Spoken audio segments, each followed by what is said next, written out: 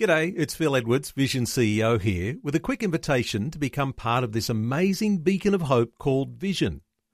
Together we can put our love into action to help people of all kinds build or rebuild their lives on the truth of God. Please consider the part you can play during our upcoming Visionathon appeal, remembering that it's your support that makes Vision possible, including this podcast. Audio on demand from Vision Christian Media. History Makers. In the late 18th century, William Wilberforce was converted. Almost single-handedly, he broke the shackles of slavery. People there were just totally different. We are looking at the footprint of God over the last 2,000 years. History Makers. Since the Roman legion destroyed Jerusalem in the year 70 AD, the Jewish people have a nation of their own. And he said, well, no, Randy, we're not all just faking it. There's a living hope, and his name is Jesus. And I believe that that's really why you're here. Christ died for us. History Makers. Hi and welcome to History Makers. I'm Matt Prater. Today we're speaking with Roger Ramos, who is the missions team leader from New Hope Las Vegas. And we're going to hear a bit of his story today. How you doing, brother? I'm good, thank you. It's great to hear your voice, mate. Now, you've been out here in Australia with a team of 18 from New Hope Las Vegas. We're going to hear a bit about your mission trip, but let's find out your story. Where were you born and raised? I was born and raised in Hawaii. Okay. What part of Hawaii? The main island of Oahu. Oahu. I've been there before. Love it. And tell us a bit about your family life. What was your parents like? Did you have a religious upbringing at all? I grew up Catholic, so, that's all I knew for the major part of my life, growing up Catholic, going to Catholic church with my my parents. Okay. And then what about your career? What did you do when you finished school? Well, after I finished school, I went directly to the military. I joined the United States Air Force, where I was there for 21 years. 21 years in the Air Force. Okay. And tell us about your faith journey. Was there a born-again experience at some stage? Yes, there was a born-again experience for me. While I was growing up, I was living the life of gambling, drugs, pornography, womanizing, all that kind of stuff. I was surrounded by that kind of environment and that kind of people, and I just needed to stop. My life wasn't going the right way I wanted to, and my life-changing experience was going to a Christian church. That's where I found God. Which church was that? That was at actually Word of Life, Hawaii, in Honolulu. Mm-hmm.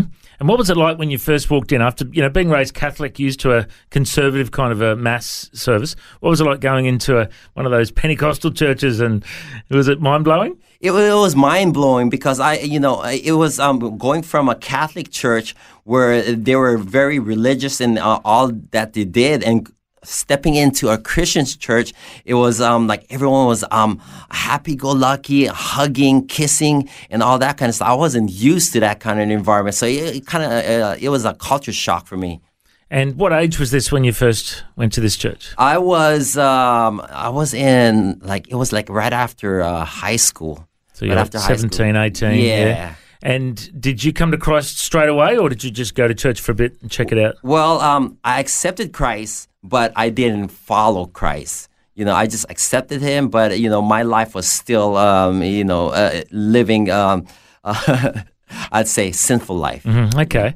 And tell us a bit about your faith journey from there. Did you have these addictions throughout those years, and how did you reconcile that with your Christian faith? Yeah, so I had all of these addictions throughout my years. So I finally got serious about it when I married my wife, Myra, and this is back in 2003. So we went to a marriage counseling class, and that's when the pastor who's overseeing the counseling class said, okay, if you want to live the straight and narrow life, according to what Jesus says, you need to do this, you need to do that. So I said, okay, I'll do it.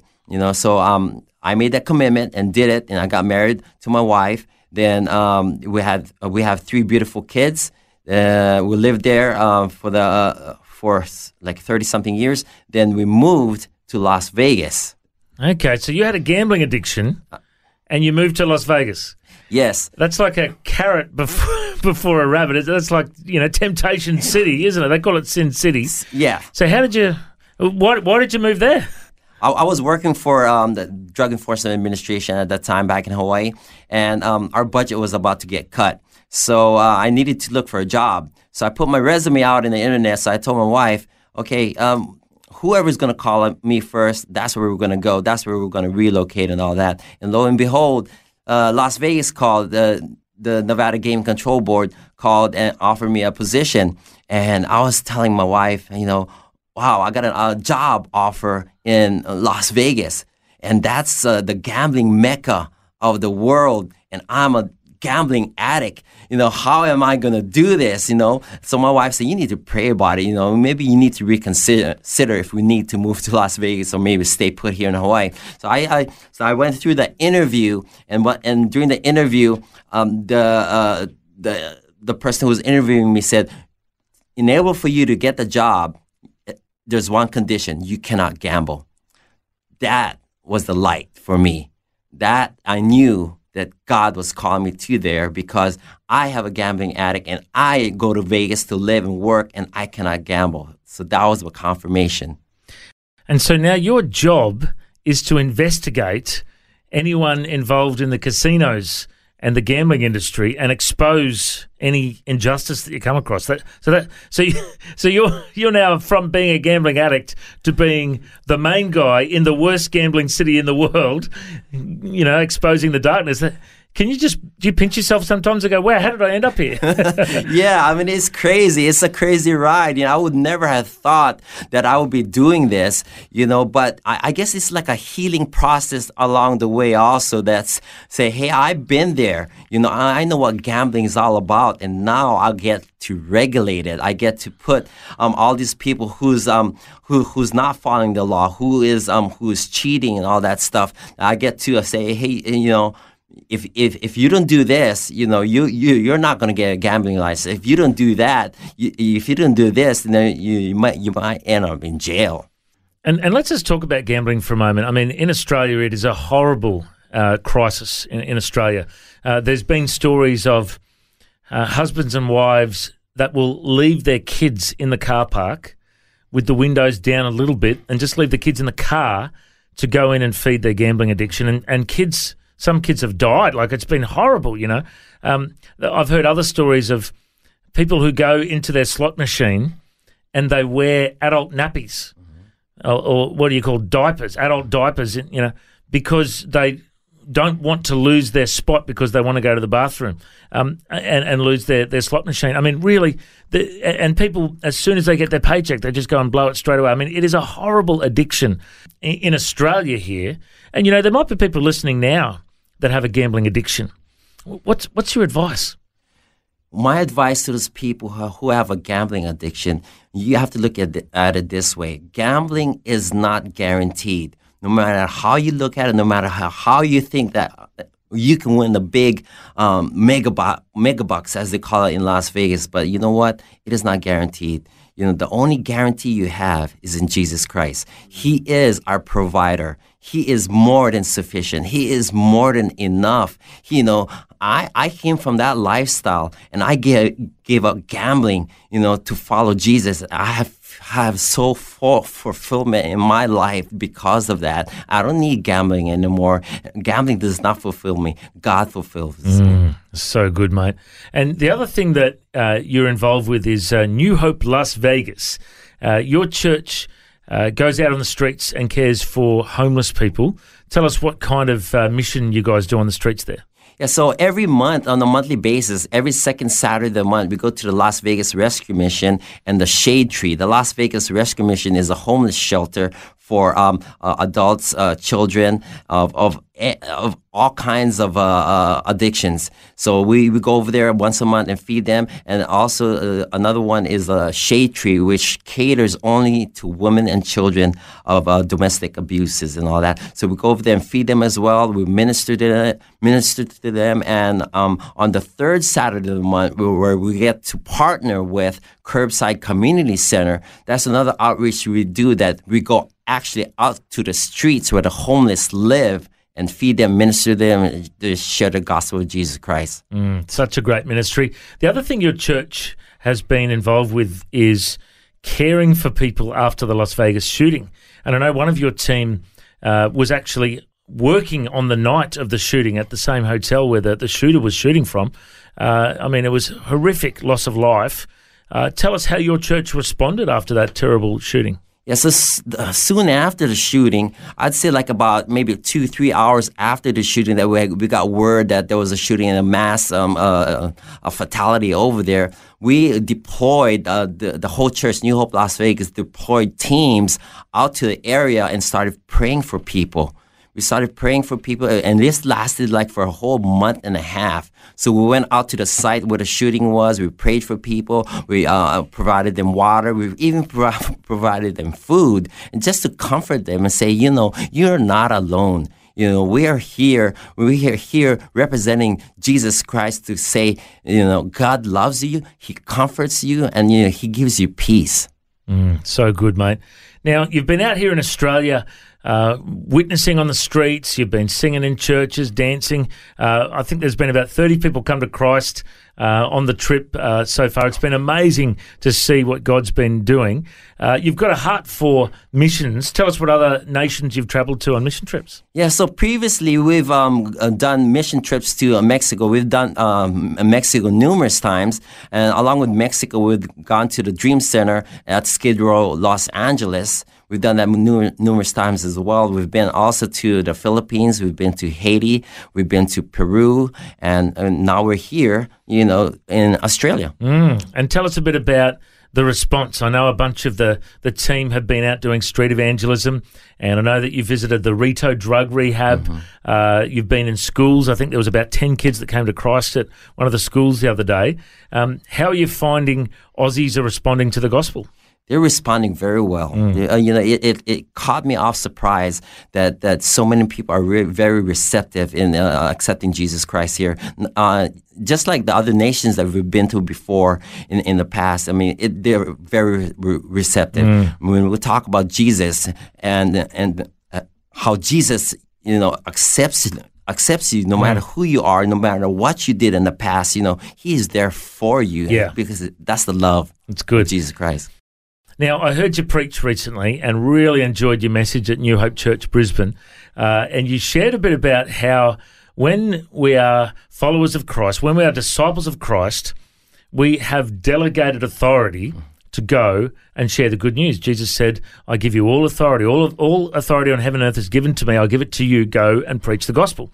And you likened it to your discounts you get as a Navy guy, or an Air Force guy, not a Navy guy. So when you go to Disneyland, you get a discount. How much do you get? It's up to 50% off. That's pretty good. And I don't get a discount if I go to Disneyland, but if I go with you, you can get me a discount. Yeah. If you go with me, you can get a discount because it's not because of you, because it's of me. At Disneyland, if you don't show them an ID, a military ID, they don't know you, but they know me. Yeah. And that's the same with Christ. It's the same with Christ. Because you're affiliated with Christ, because of your association with Christ, you are a living sacrifice, just like how Christ was. So you are a living sacrifice of God, and you are a child of God being associated with God. Yeah, so true, so good. The other analogy you gave during your message was about football, and you talked about the Brisbane Broncos, the best team in Australia, but in the States you like this funny kind of football, American football, gridiron, I think we call it over here. But you talked a bit about the referees, and you liken that to a biblical example. What was the example? The biblical example, like in Greek, the word authority. There's many variations of the word authority, but the most common one is dunamis. Okay, dunamis is where we get the word dynamite from, explosive power. Okay, just like how the football players are, they have the explosive power. They can knock you down, they can put you out and all that stuff. But the referees, they have this another power called exousia. Exousia is the authorized power from God. So no matter how strong the players are, the referees can just take out their yellow flags and stop the game in an instant because they have that exousia power. The players have the dunamis, but they are trumped by the exousia power, the full authorization power of God. And that's what we have. Yes. Jesus said, I've given you all authority, that exousia, to go and do the same things he did. Heal the sick, pray for people to be delivered of demons, to lead people to Christ. The same things the disciples did, we have that same authority. Yes, we do. And just like the referee has the authority to stop the game, we can stop the devil's game. Come on, I'm preaching now. Yes. It's good, mate. Well, it's been so good to be able to have you with us here in Australia. Before we go, the most important question I'd like to ask is, there might be people listening that don't know Jesus. There might be people listening that don't know the gospel. Would you share with us what is the gospel and how do people respond to it? The gospel is, according to the book of John, chapter 14, verse 6, Jesus says, I am the way, the truth, and the life, and the only way to my Father in heaven is through me, Jesus Christ. So how do we get to Jesus Christ? In a nutshell, Romans 10:9 says, if you confess with your mouth that Jesus is Lord, and you believe in your heart that he was raised from the dead, you will be saved. Saved, meaning if something happens to you tomorrow, next week, next month, next year, we know without a shadow of a doubt that you will be in heaven with our Almighty Heavenly Father. So I'd just like to say this right now. If there's anyone out there and that's listening right now that wants to accept Jesus in their life forever, just repeat after me like what it says in the book of Romans 10:9. Confess with your mouth that Jesus is Lord. And just repeat after me. I confess I am a sinner. I repent of my sins. Forgive me, Lord, as I also forgive those who have done wrong to me. I truly believe you sacrificed your only Son to die on the cross for me. And I also believe that you rose him from the dead. From this day forward, I declare my mind is renewed. I am a new person. I surrender my life to you, and I ask you now to come into my life and be my Lord and my Savior forever. In Jesus' name. If you had prayed that, welcome to the body of Christ. Come on. Amen. Thank you so much. We've been talking to Roger Ramos from New Hope Las Vegas. And if you prayed that prayer and you would like a free Bible, History Makers would love to send you a Bible from the Bible League. Send us an email, info@historymakersradio.com. That's info@historymakersradio.com. We'll mail out a Bible to you for free and some information about following Jesus. Once again, you find all the details at the History Makers website. Just search History Makers Radio and you can find all the details. We're also on social media. You can contact us through Facebook, Twitter or Instagram as well. Roger, thanks for joining us, mate. I reckon you're a history maker. God bless. God bless. If you'd like to hear this conversation again, listen online anytime at historymakersradio.com. There you'll also find links to all of our social media channels and you can subscribe to our iTunes podcast. History Makers is a faith-based ministry and we want to thank everyone for their generous support. If you've got a suggestion of anyone we should interview, send us an email, info@historymakersradio.com. God bless. I'm Matt Prater. And my challenge to you now is to go and make history. History Makers. This year is the 50th anniversary for the Bible League. They're celebrating all that God's done in their ministry and they're praying into all that he's going to do in the next 50 years. Ephesians 3:20 says that God is able to do immeasurably more than all we ask or imagine, according to his power that's at work within us. To him be the glory in the church and in Christ Jesus throughout all generations. If you'd like to support the Bible League as they reach the generations to come, go to bibleleague.com.au. Station sponsor. Thanks for taking time to listen to this audio on demand from Vision Christian Media. To find out more about us, go to vision.org.au.